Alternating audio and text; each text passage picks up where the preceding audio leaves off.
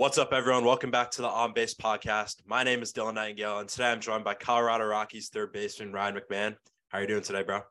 I'm good, man. How you doing? Awesome. This is awesome to finally get to chat with you. Longtime follower of the page, and we finally got to meet in Philly a couple months back, so that was cool too. So really excited to have you on.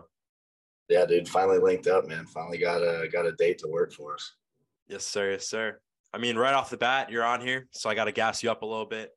Coming into this week, you have career highs in batting average, OBP, slugging, and you're tied for first in defensive runs saved at third base. Is there anything specific that's led to all this success for you so far? Oh, man, just playing ball, dude. I think you learn a lot playing in the big leagues. I think it's the best level, obviously, and the only way you get used to it and get better at playing up there is by playing more. So, I think kind of understand the game a little bit better, understand what guys are going to try to do to me, and just trying to go out there and play. Absolutely. I mean, going back to your defense, you're a Gold Glove finalist last season, and you've always been able to rake, but how much pride do you really take in your defense, especially since you've been moved almost all around the infield at this point? Yeah, man, it's something I definitely take a lot of pride in. It's something that I was taught from a young age. I had a lot of guys in front of me who kind of showed me the ropes. Trevor Story, obviously watching Nolan Arenado work every day was pretty impressive. So seeing guys put that much time and effort into it kind of forced me to, man. I wasn't going to leave before they did, so I was going to stay there and take ground balls with them.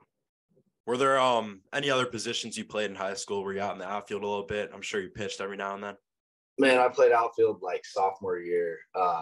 It's a lot harder than people think, man. It's not as easy. They think, oh, just go stand out there, catch fly balls. It's difficult, so I'm glad I'm back in the field. Yeah, I'm sure. And you said it yourself, but there's a big guy at third base, big shoes to fill, Nolan Arenado, right before you. So what's that like taking over for a guy as talented as he was or still is, really? And what did he teach you during his time in Colorado? Man, I learned a lot just from kind of watching him. Obviously, really good player, probably going to be the best third baseman to ever play this game. But honestly, man, I didn't think of it like that. Obviously, we were upset to see Nolan go, but that's the nature of the beast, man. It's a business, and sometimes things like that happen. So, yeah, I've never thought of it like that. I'm just trying to go out there and be myself and see what happens. Definitely a good way to look at it. I mean, you started the season at second base, and you eventually moved back to third. Where would you say you're most comfortable right now? Definitely third, man. I got thrown over there at second. I personally thought, like, oh, it'll be easy. I haven't taken ground balls over there. I'll just walk back in and do it. Tough position up there. Playing up the middle anytime, it's always going to be tough. So I'm glad I'm back at third. Definitely. I mean, coming out of the lockout, you signed a 6-year extension to stay in Colorado. Was that something you had been looking forward to for a while? And when did the team approach you about that? They approached me about it right after they signed Chris Bryant. And yeah, they had mentioned like something before, but really started to heat up kind of after the KB signing. And when we signed KB, that was something that kind of excited me. And obviously Colorado's a place that I've grown up. I've been with them since I was 18. So, just felt right. And I was pretty excited to get it done. Yeah. I mean, you said it yourself, Chris Bryant on the Rockies now, pretty cool. But all of a sudden you guys have what looks like such a really young team. And you're almost taking over as a vet yourself. But how's that been having guys like KB around, Mike Moustakas, when it comes to like veteran leadership? Yeah, man. Honestly, my whole career I've played with a lot of really good vets. I had Daniel Murphy, way back, Mark Reynolds, now Moustakas, CJ Crone, Charlie Blackmon, obviously, and adding KB. Our team looks a little different right now for sure. A little younger, kind of got hit with the injury bug, but it's kind of what happens in this game, man. It can happen like that quick. But all the guys I've been around have always been great. I've learned a lot of different things from a lot of different guys, and I feel like everybody brings a new perspective.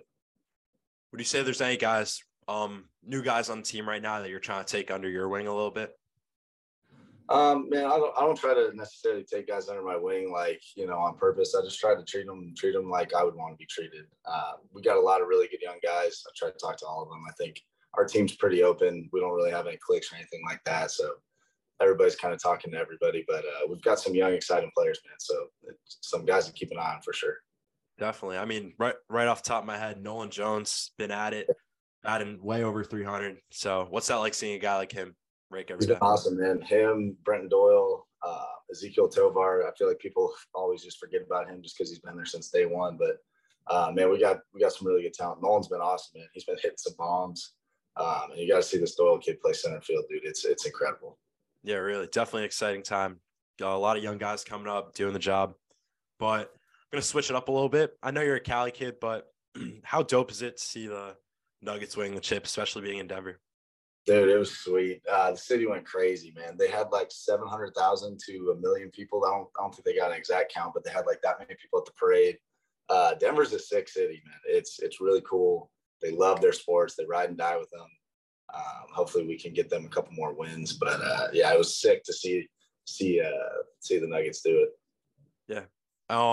Kind of like a random question, but as I was preparing for this interview, I was able to find a picture of you, Story, and Emmanuel Sanders at a Nuggets game in 2019. How was that? And like, how did that come about? Dude, so Trevor was doing like the shot before the game. They do this thing where, I don't know, it's supposed to hype up the fans, but they have like a celebrity shoot a free throw or whatever.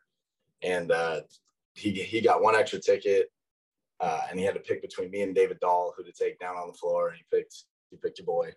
There you go. And then, yeah, we just ended up, Emmanuel Sanders just rolled up right next to us, and coolest guy, man, super chill.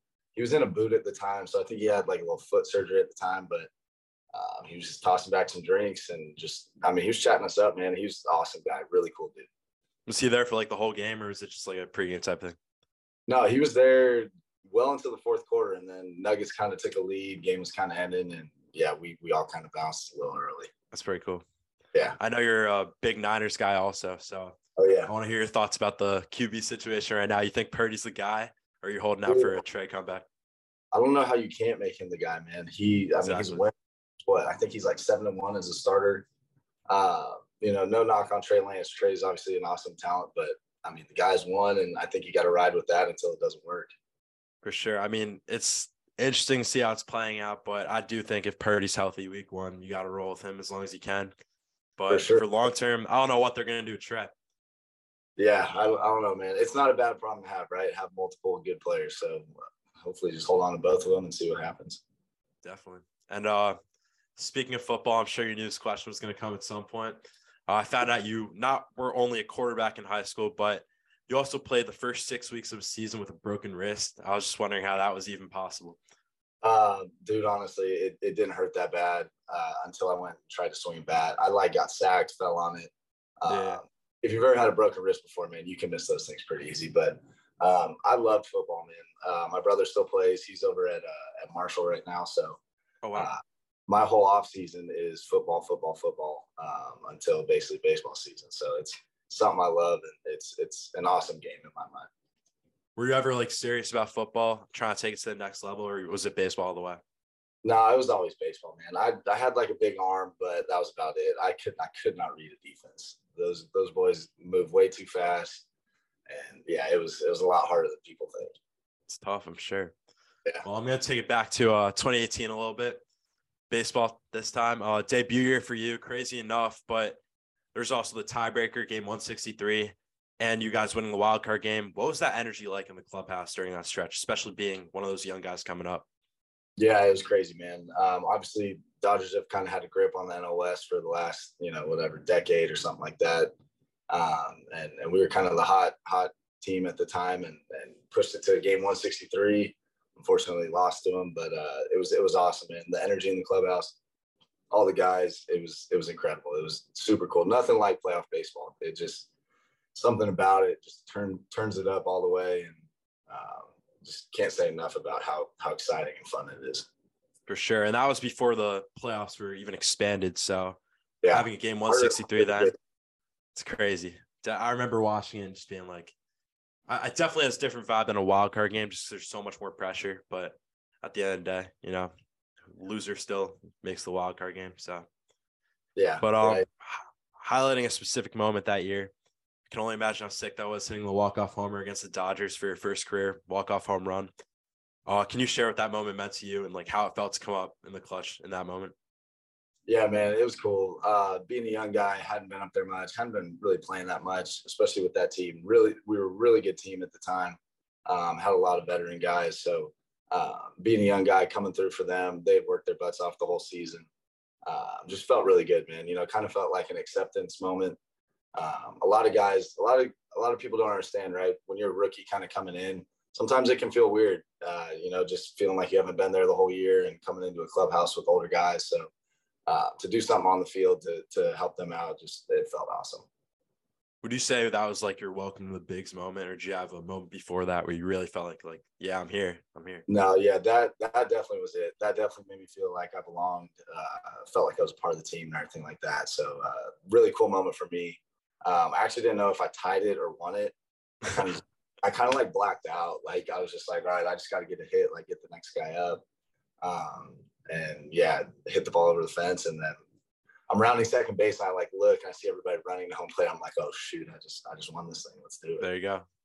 That's crazy. Did they have like, I know, I don't know necessarily which milestones it's for, but did they take you in the clubhouse after and just douse you in like ketchup and stuff like that for that type of situation?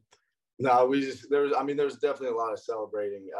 Nothing like that. They usually do that for like your first hit or first home run. Yeah. That's what I thought. That had a couple before that, but yeah, man, it was awesome. Fun night, big series for us too. I think we took 3 out of 4 against them that series, so it was big time. So awesome, and just so much fun. For sure, yeah. Down the stretch, playoffs are creeping closer. Super important. Oh yeah. But back to present day.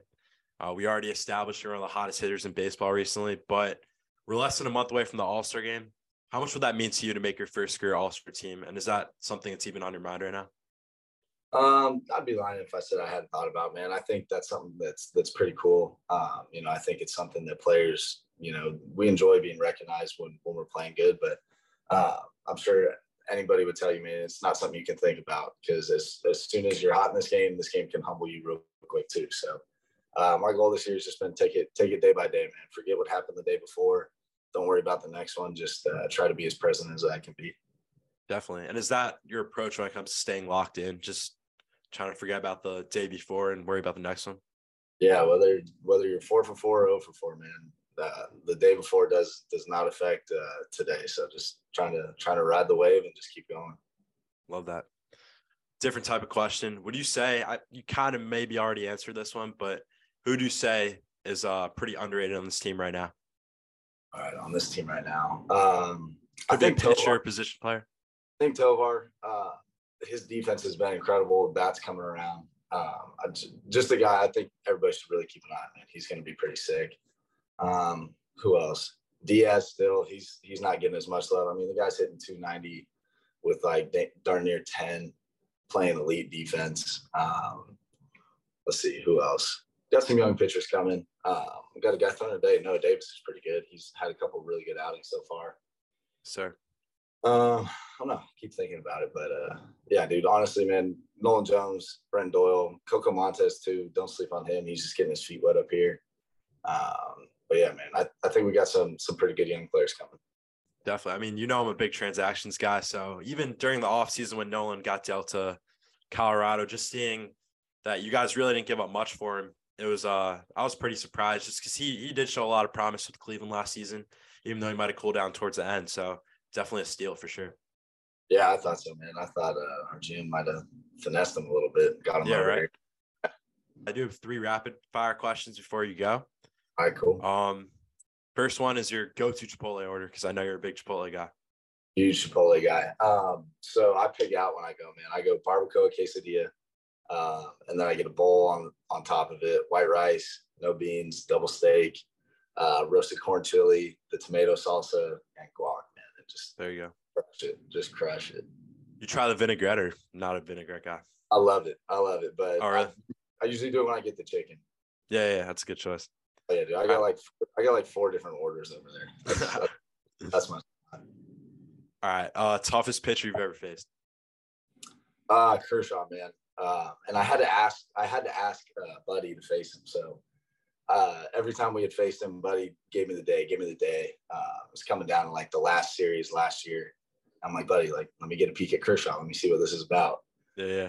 I went up there, man, and I'm like, I got him. Dude, his fastball slider combo, they both spin the exact same. One darts to the right, and one like speeds up on your hand. So makes sense why he's going to be a first ballot Hall of Famer, but at least I got a peek at him. It's surreal. Sometimes you have to take a step back and just appreciate the greatness we're witnessing with Kersh, especially since he's still doing it. You got guys like, I mean, I hate to talk down on other pitchers, but you got guys like Bumgarner who came up around the same time and he's Yeah, already on his way out of the league, unfortunately. So just to see Kirsch doing it at a high level right now, it's pretty impressive for dude, sure. like him. I mean, I know Verlander and Scherzer haven't been like, exactly what they really are, but like guys who do it that long, dude, it's It's crazy. amazing. It's just amazing the success they have because it's so hard. Like Bumgarner was the best pitcher in the big leagues for probably 3-4 years. Like it's just such a humbling game, man. And for those guys to do it as long as they do, it's incredible. Absolutely. All right, last rapid fire. Go-to pregame hype song. Ooh, I'm not a big music guy right before the game. I kind of just let whatever's on there be on there in the clubhouse. That's not really my role, but let me think. I don't know. I'm more of a country guy, dude. Like I'll listen to like some Morgan Wallen, like There you go. some Jordan Davis, like just some good vibe stuff and just get into a good spot. Love it. I respect that too. All right, well, that's all I got for you. I appreciate the time and best of luck for the rest of the year. All right, dude. Take care.